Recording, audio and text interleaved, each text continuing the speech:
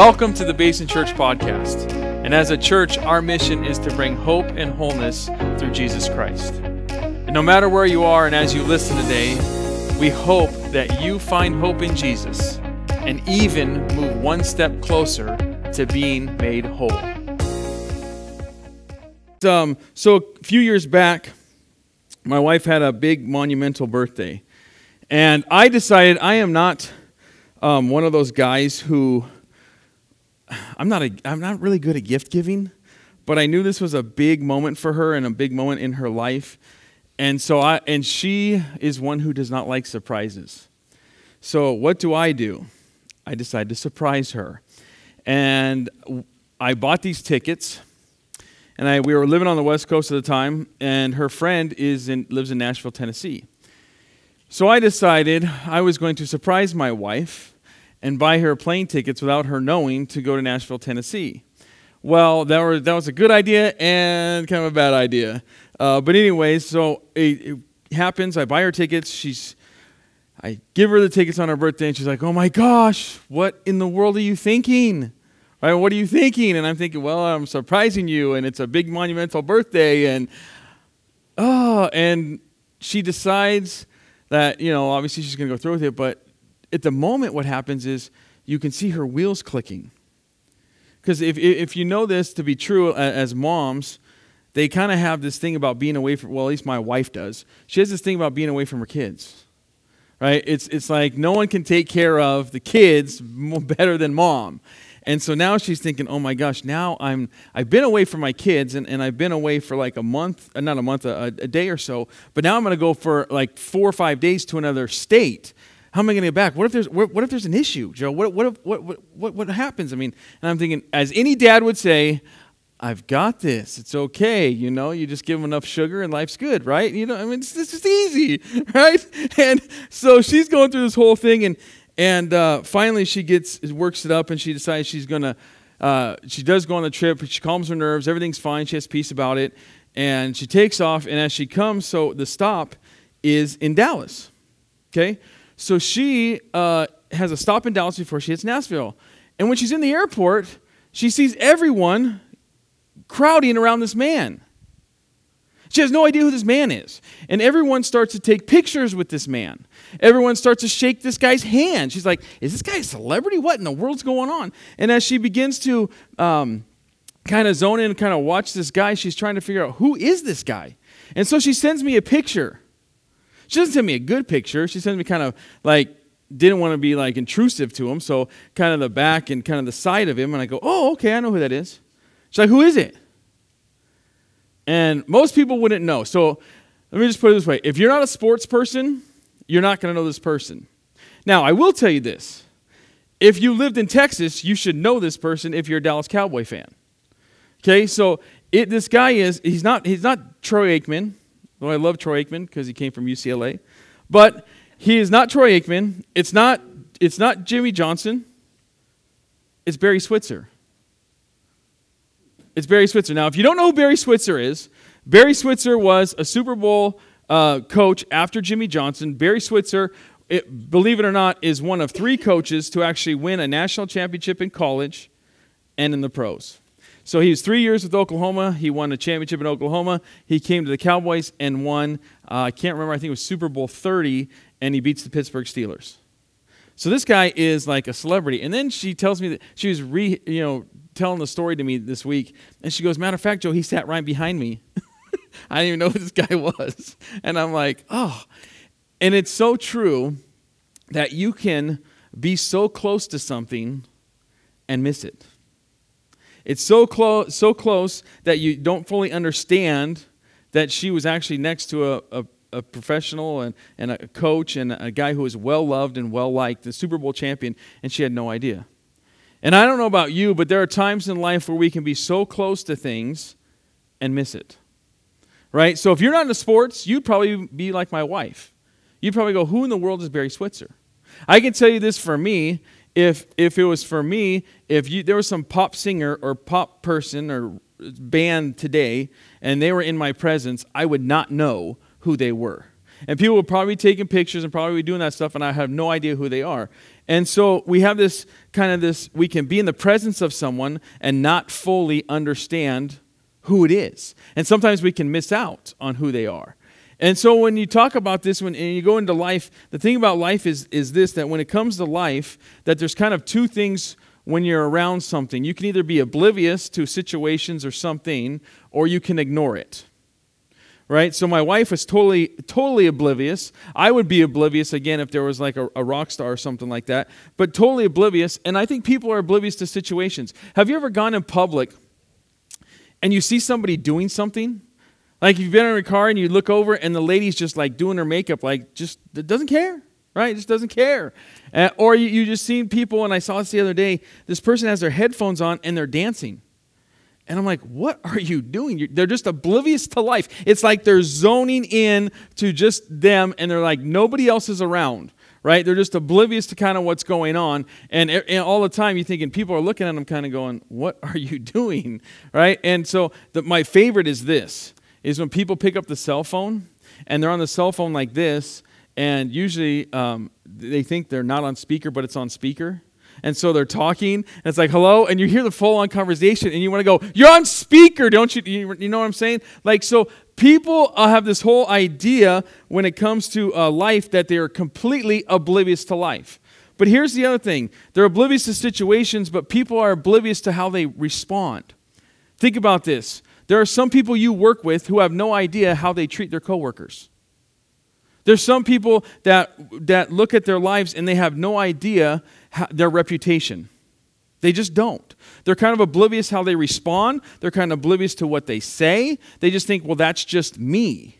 And if that's just me, then that's what you get. But they don't understand that, and then people kind of tell them, hey, do you know you treat that person that way? Hey, do you kind of understand how you look when you do this in public, or how you treat your kids? Or do you know about your reputation? They kind of look at you like, no, I never knew. But then there's other people, when they come to a place in life, is they ignore it. So they know they have a bad reputation. They know they treat their coworkers horribly. They know how they handle their kids. They can clearly see it. They don't have blind spots. I think the person who's oblivious does have blind spots, and the person who ignores it does not have blind spots. Right? So they come to the point and say, oh, no, I'm okay. Like, yeah, I know my reputation, but that's just who I am. Right? Those are just my coworkers. I mean, that's just okay. And yeah, I do treat my kids like that. Yeah, and I do talk a little harsh, but that's okay. Right? So they kind of ignore it. And when you think in life that people tend to have these two ways of oblivious or they ignore it, it is a choice that people kind of make. If you're oblivious, it's kind of like you just don't know, but you do have a choice if you ignore it. And I think sometimes that people go through life and they miss it. And when Jesus came on the earth, I think there was two ways when it came to Jesus. The one is that people were either oblivious, right, to who he was and what he was all about, or when Jesus walked the earth, people just ignored him. Like, I don't care who this guy is. I don't care if he heals. I don't care. Messiah, that's whatever. And so you have this point with Jesus, and the interesting thing about Jesus is this. Jesus attracted crowds. And it wasn't just by the miracles Jesus attracted crowds. Jesus actually taught, and crowds would swarm him. And what Jesus did was he stirred up in people, and he stirred up emotion, and he began to cause a stir among people. Think about this. You have the 12 disciples who give up everything, who give up their job, they give up what they're doing to follow this Jesus, give up their life to follow this Jesus, a life they have no idea what's going to happen. He has nowhere to lay his head. They don't know what he's doing or where he's going, but they're following him. There's a draw to this Jesus. And these crowds would follow him, and they would crowd him. And the Pharisees were hypocritical, and they were hostile towards him. But all about Jesus is he stirred up this emotion, he stirred up people. And so today we're going to talk about this, and if you have your Bible, we're going to drop into a story into Luke chapter 18. And it's really this whole idea of Jesus coming, and the story where, again, you see, are people oblivious to the things of Jesus, or are they going to be one that ignores the things of Jesus? So it's in Luke chapter 19, and you can turn there, it'll be on the screen as well. But I love Luke. Luke's a little bit different than Matthew, and we'll see it.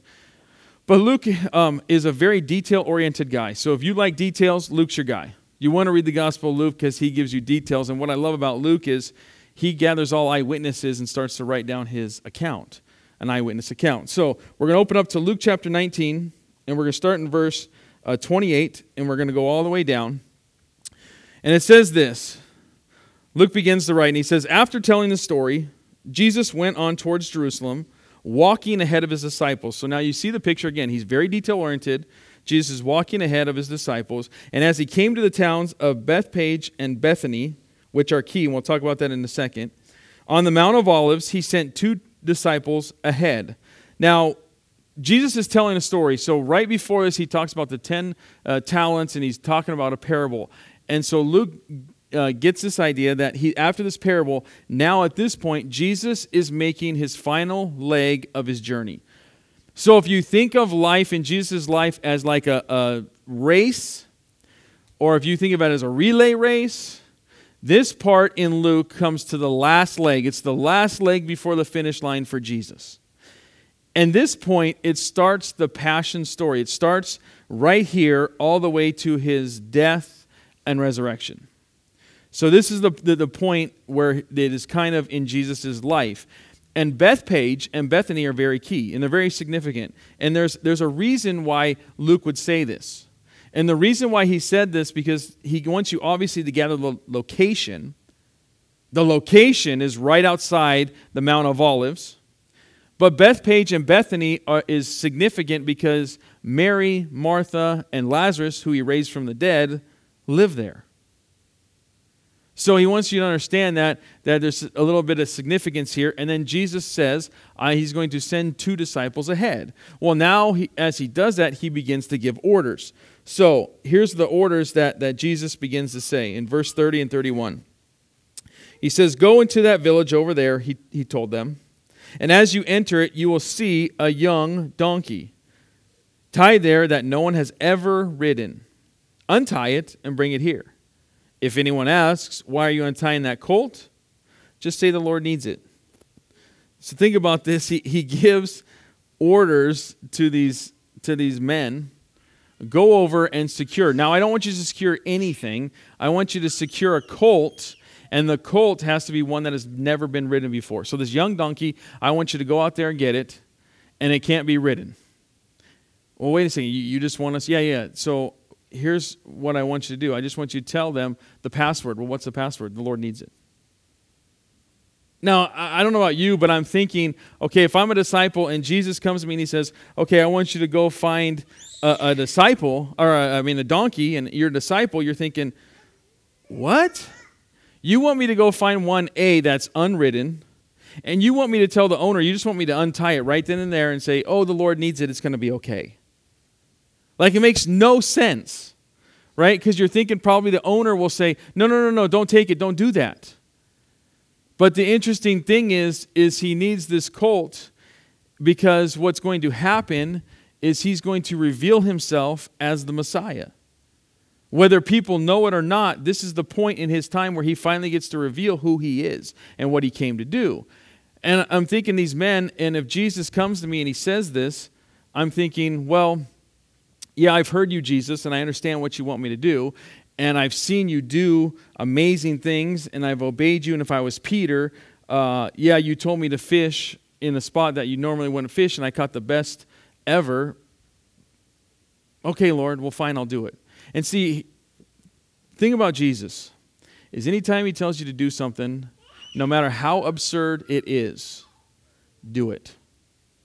No matter how absurd it is, when the Lord tells you to do something, you do it. And it might seem strange to you, and it might seem strange to me, and it might seem strange to these disciples.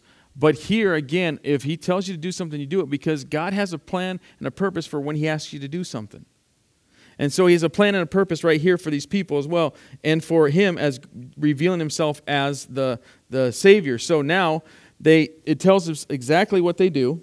So they release it, and it says this. They went, in verse 32 and 34, they went and found the colt, just as Jesus had said.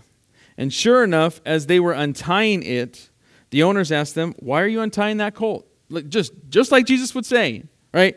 And he says, the disciples simply replied, the Lord needs it. So they brought the colt to Jesus and replied, "The Lord needs it." And they threw their garments over him, and they began to ride, throw garments over it, and he began for him to ride on. Now, the disciples carry out the instructions. What are the instructions? Go get the colt, untie the colt. Okay, God, we got it. Okay, we understand that. So they come back, they fulfill the mandate that Jesus asked them to do, but there's something greater here. There's something more that's happening. Yeah, they fulfill the mandate, but what they don't understand is they're fulfilling a prophecy in the Old Testament. What they are fulfilling is they are fulfilling Zechariah 9, where it says that the Messiah will come into Jerusalem riding on a donkey. So if you are an Old Testament person who had knowledge in the Old Testament, if you had knowledge of the prophecy, you would understand that there was prophecy leading up to Jesus. There were signs leading up to Jesus. And this is one of the signs, that he will come into Jerusalem riding on a donkey. And here is what is very interesting. When they bring the colt back, it says they put the garments on it, and he begins to ride on it. Now, this is very key and very significant. Now you're thinking, why would Jesus, not only is it a prophecy, but why would Jesus actually go on a colt? Well, let me tell you why it's so significant. Because him coming on a horse would be completely different. It would signify something else. But Jesus wants to signify this, that as rather than coming on a horse and he comes on a donkey, on a colt, what he is signifying is peace. He's on a beast of peace and not a war charger. Well, what does that mean? Well, if you went to war, what were you on? You were on horses. You would come into a city with your sword drawn and your horse, and you'd be riding in there. Well, Jesus is not like that. That's not who the Messiah is. So the colt is very significant. When he rides into here, he's signifying that there is a realm of peace that is going to take place. And it's significant because if you are a Jewish person, this is your thought of the day. The thought is this, that Jesus, or this Messiah, was going to come and he was going to overthrow the current government. And the current government was the Roman government. So when Jesus would show up and he shows up on a donkey, he's basically taken that theory out. That he did not come to overthrow the government. It's not one that is causing war, but he's coming to establish peace. Peace between men. And the interesting thing about this is not the first time it happened. It actually happened with King Solomon. And King Solomon, right after King David, and he followed in the footsteps of King David. When he became king, he rides into Jerusalem. He rides on a colt and not a horse. So Solomon does it. And what does it do? It signifies peace. So when Jesus comes in, he's saying, my kingdom and my rule and what is going to be established now as the Messiah is peace. And so if you're standing there, either you're going to be oblivious to it, you're going to catch it, or you're going to ignore it. And so as he goes down and then as he begins to ride, something else significant happens in the next verses. In verse 36, here's what it says. As he rode along, the crowds spread out their garments on the road ahead of them. So as he rode along, they began to spread their garments. And here's why it is key. Because they have open recognition of Jesus' kingship. They now recognize who is king. And they begin to spread it out, and they begin to lay it down, and they say and show that they have a great respect for this new king, who is not bringing battle, who is not bringing war, but who is a kingdom of peace, who's establishing peace between men and God. And so something really interesting happens to Jesus.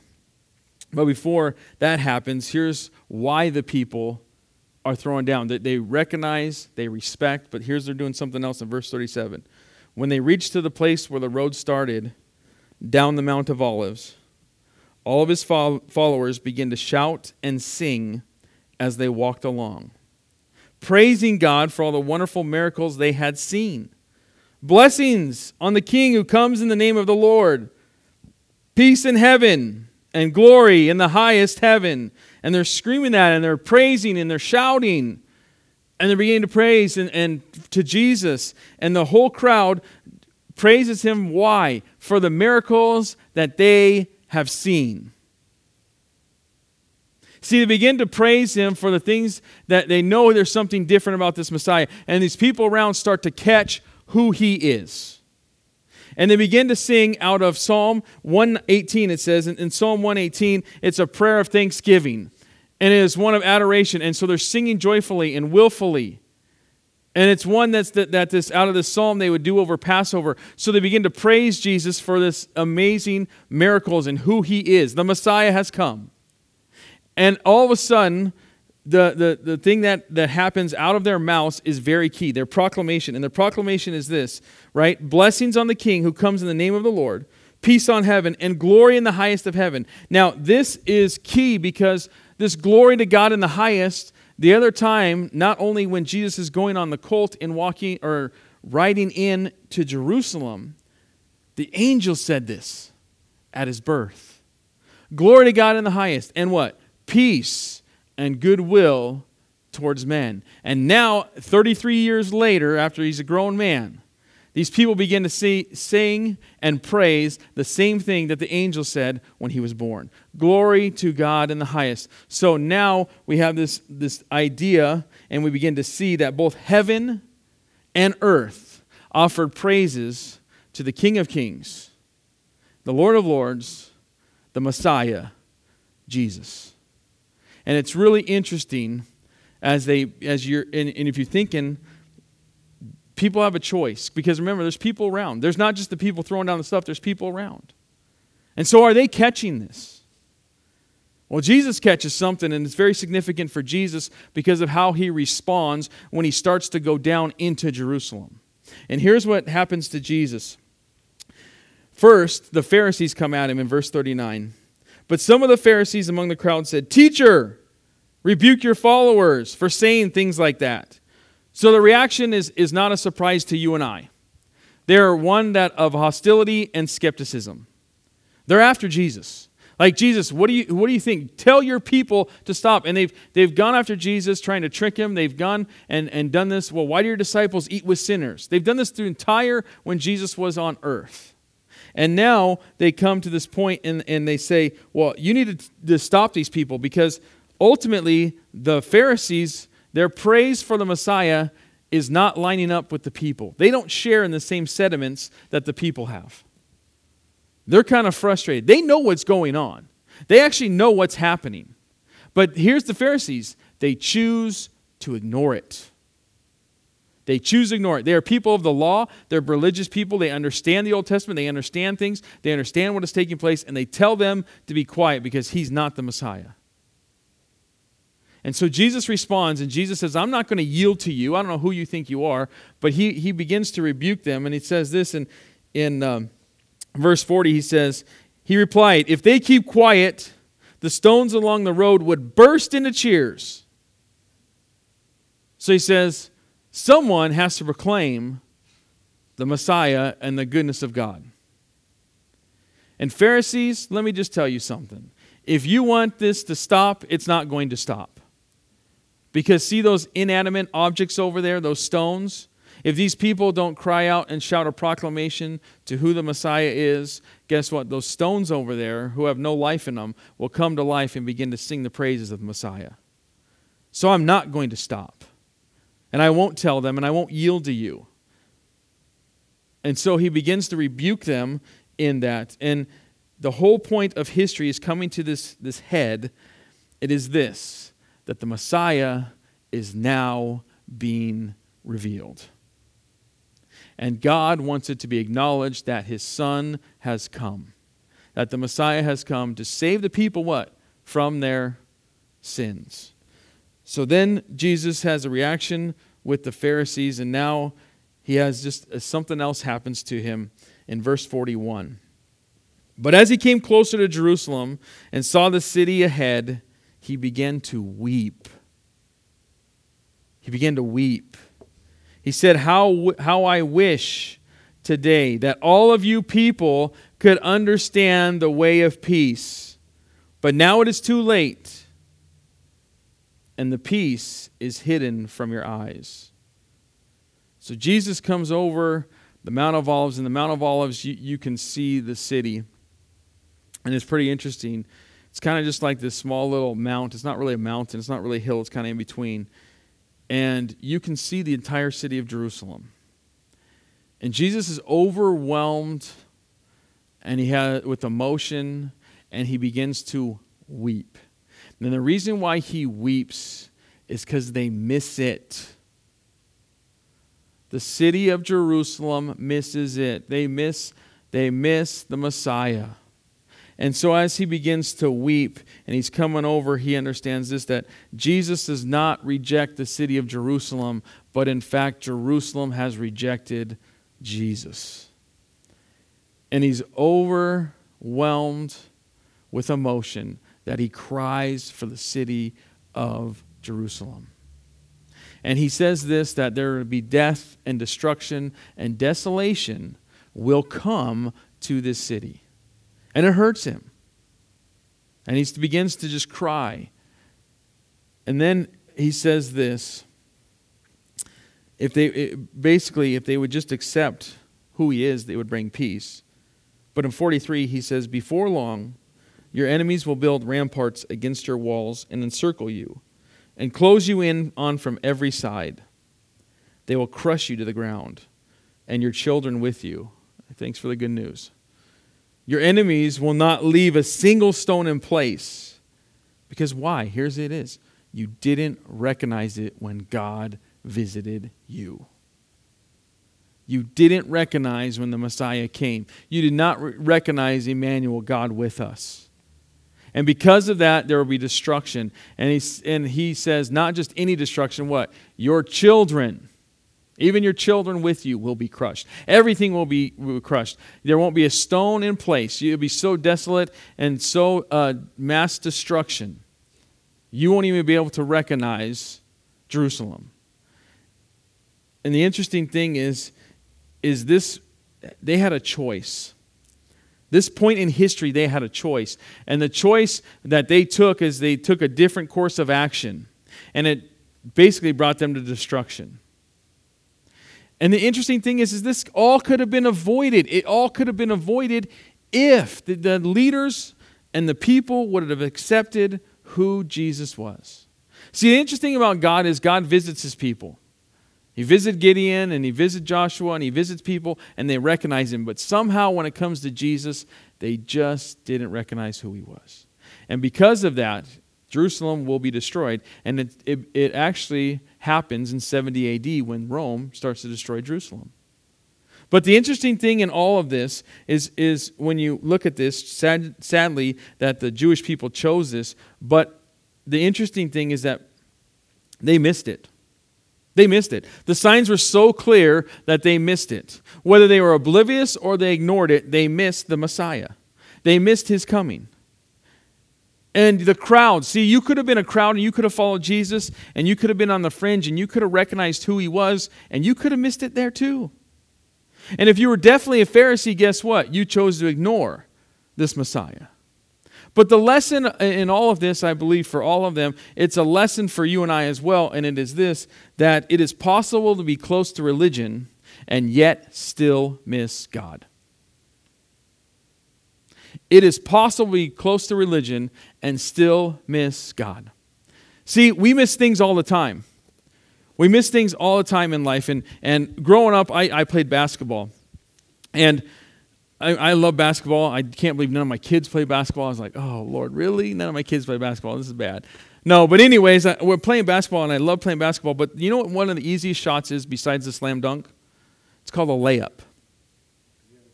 You're 2 feet from the basket, and you throw the ball in. It's not hard. And yet sometimes people will miss layups because, people are trying to block them, the opponent's trying to block you, or something happens. But ultimately you try to throw the ball, and it's an easy shot, but you should never do it by yourself. Never. Like, you should never miss it if you're alone. And yet people still miss it. And you know what else is true? It's not just for basketball. Think about relationships. When we're talking about relationships, do you know you miss it in relationships? That at times when you're in a relationship and it's probably not healthy for you and you think it's healthy and you think everything's good and everything's okay, and someone comes to you and here's what they say. They say, hey, are you okay? You know, I've noticed that there's something different about you. Do you know you act differently when you're around that person? Do you know you respond differently? And they try to speak wisdom and counsel on you. You just kind of ignore it. You're like, no, not a big deal, right? And you miss it. And so really, I think people miss, and what they tend to miss is this, that God's not a God of religion. He's a God of relationship. It's all about relationship with Jesus. It's all about relationship to us and to humans. God is all about relationship. It's not about rules and regulations. It's about relationship. And I think there's times that we miss it. And I think the biggest thing that we can be blind to and even miss is God. See, we can miss God in these moments when God wants to intersect your life. See, you can miss the moments when God wants to do something in and through your life. You can miss the point that God's trying to transform you and to mold you and to shape you into what He wants you to be and what He wants you to become. And sometimes we miss those things. And so I just want to read something to you. It's kind of seen with this accomplishment of the Wright brothers. Now, the Wright brothers obviously were the first people to actually fly for 17 seconds and 120 feet. But let me just tell you what happens. In December 1903, after many attempts, the Wright brothers, Orville and Wilbur, were successful in getting their flying machine off the ground into the air at Kitty Hawk, North Carolina. Thrilled over their accomplishment, they telegraphed this message to their sister Catherine. We've actually flown 120 feet and we'll be home for Christmas. Catherine hurried to the editor of the local newspaper and showed him this message. He glanced at it and said, how nice. The boys will be home for Christmas. He totally missed it. He totally missed it. Right? 120 feet, 17 seconds, they build this flying machine. He totally misses it. And for you and I, here's a question. Will we miss Jesus because we're too busy concentrating on far less important things? See, now, you have probably done this. How many times have you done something clumsy or not paying attention when you've been on your phone? Some of you, you've had somebody probably run into you because they're on their phone, right? Or sometimes they're just not involved in what's going on because they're on their phone. And there will be people that are walking just down and they kind of look up in once in a while, but they miss what's going on around them. And I'm guilty of that as well. And maybe there's some times where you've probably been on your phone and you've probably drifted into the other lane because you're texting, right? And there's a lot of things that we miss sometimes when we're focused on what's right in front of us. Right? There are times when we're watching TV, when we're scrolling through, when we're on our status or we're answering texts that we miss things right around us. And the thing is that Jesus, it's easy to trade for what's important for what you're doing in the moment. And the question I put here is this, is Jesus wants to transform your life, but here's the question. Are you missing it because you're not paying attention? Are you missing it like the people? Are you missing what God and Jesus wants to do in your life because you're not paying attention? See, the thing again, people miss it because it's about relationship. It's not about religion. Jesus is a God about relationship. And even to this day, people miss who Jesus is and what He came to do. They missed it when He rode in the donkey, and people miss it today. And Jesus is simply this. We know this, and is that He came for what? One thing. To seek and save that which was lost. Those who were at the point of destruction and despair, just like you and me, that we were in our sin, which is missing the mark that God has, the standard that God has. We were doing things our own way. And so God, in His love, His unconditional love, what did He do? He sent Jesus. Because someone had to have a place. There had to be a place of restoration and redemption. And the only way to do it was to die. And so He sends Jesus for you and for I. And that's what he did, and that's why he came. And still to this day, some people miss it. And you could be missing it too, and there's neighbors, there's coworkers. You know there's people who are missing it. And Jesus doesn't want us to miss it. Now maybe you've had that relationship, and maybe that might be your starting point, or maybe you already had a relationship with Jesus, but here's where you kind of are, is you're missing out on God because you're focused on things that aren't necessarily important. And well, what I mean by that is Jesus wants you to have a relationship with you. And if he has a relationship with you, guess what? He doesn't want it to be stagnant. He doesn't want it to be not going anywhere. He wants it to be growing. Right? Any relationship that is healthy will grow.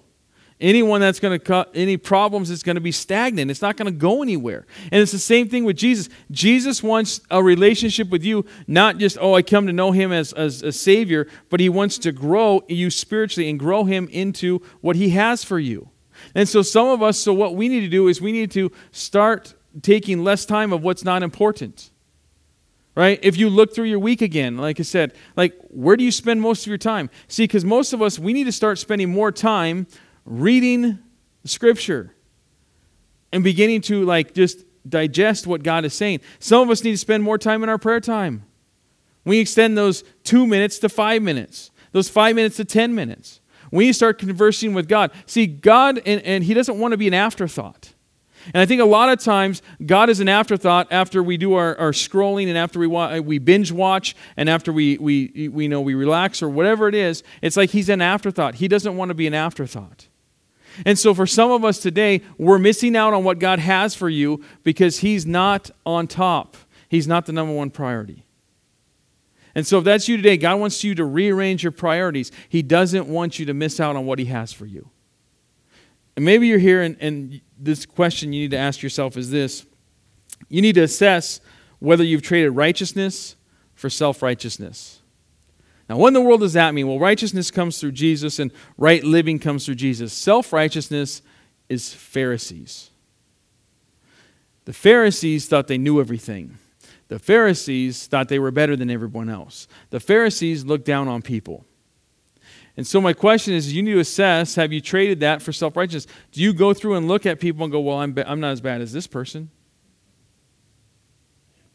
I'm not as bad as them, or I do this better, or I'm this, or whatever it is. Or you know what, I'm okay. I know enough of the Bible. You know what really bothers me? Is when people think they're super spiritual. Because they know Scripture or they know stuff, they think they're on a higher pedestal than anybody else. Can I just tell you that? That is the Pharisee mindset. That's being self-righteous. And you'll miss it. You'll miss what God has for you if you're self-righteous. You'll miss it if you think that you're better than anyone else. It says that God wants us to be humble. He resists the proud. So don't miss out what God has for you. And finally, this is my next question as I wrap up, is this. What does your relationship with Jesus look like? What does it look like? What does your relationship with Jesus look like? And better yet, here's the next question. Is it in name only? See, what I've learned moving here, I've learned that you can talk about Jesus. You know what else I've learned? That Sunday is for church and football.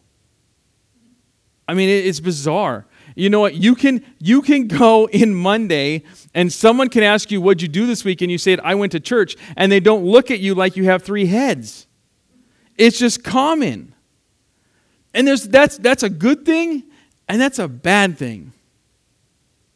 It's a good thing and it's a bad thing. The bad thing the good thing is, first off, that people are open and it's kind of in your culture and it's in our culture that it is, and people can be open to spiritual things. People can be open to Jesus. You can be open to spiritual things. That's a good thing. The bad thing is this. The bad thing is that people can be skeptical. They can be frustrated. They can be hurt by church people. And the last thing I put is they can sit in church and think they're okay with God. Because I come to church, I'm okay with God. And I say this, coming to church and sitting in the pew in an hour does not make you a follower of Jesus. But somehow we've kind of got in this idea that we can do that, and it's just not the case. See, what we've become is we become cultural Christians. We're Christians in name only. Hey, where do you go? Oh, I go to Christian church. Oh, so you're a Christian.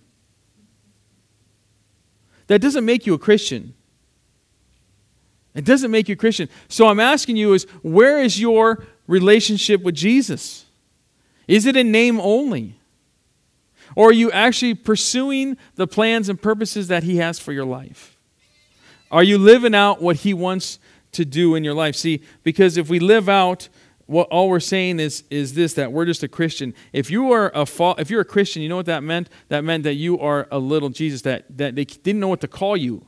Unbelievers called you, look at those little Jesuses, those Christians. Because their values and their actions lined up with Jesus. And so I know it's going to be difficult, but if you want to transform your relationship, here's what needs to happen. You need to allow Jesus to touch you and say, Jesus, there's areas in my life where I need you to just touch and move, and I need to grow. And I know it's going to be tough, but I tell you what, with the power of the Holy Spirit, God can begin to work and move and mold you into what He wants you to be. And believe me, God doesn't want you to be Christian in name only. He wants you to be a follower of Jesus. So, you can miss many things, but the most important is it's Jesus. And I don't know where you are today. I don't know where, when it comes to your life, if you're focused on things that are not important, that you shouldn't be involved in. I don't know if you're just missing out because you're not paying attention. I don't even know if you're at a place where you're kind of saying, oh, man, I am a Christian in name only, but I want to be something different. See, it's possible. It's possible to be so close to religion and so close to God and yet still miss Him. But that doesn't have to be you, and that doesn't have to be me. And today I believe that the Lord wants to change you. Thanks for listening. And if you would like more information on our church, or you'd like to visit us in person, you can go to basinchurch.org. And as always, we hope this content helps you on your faith journey.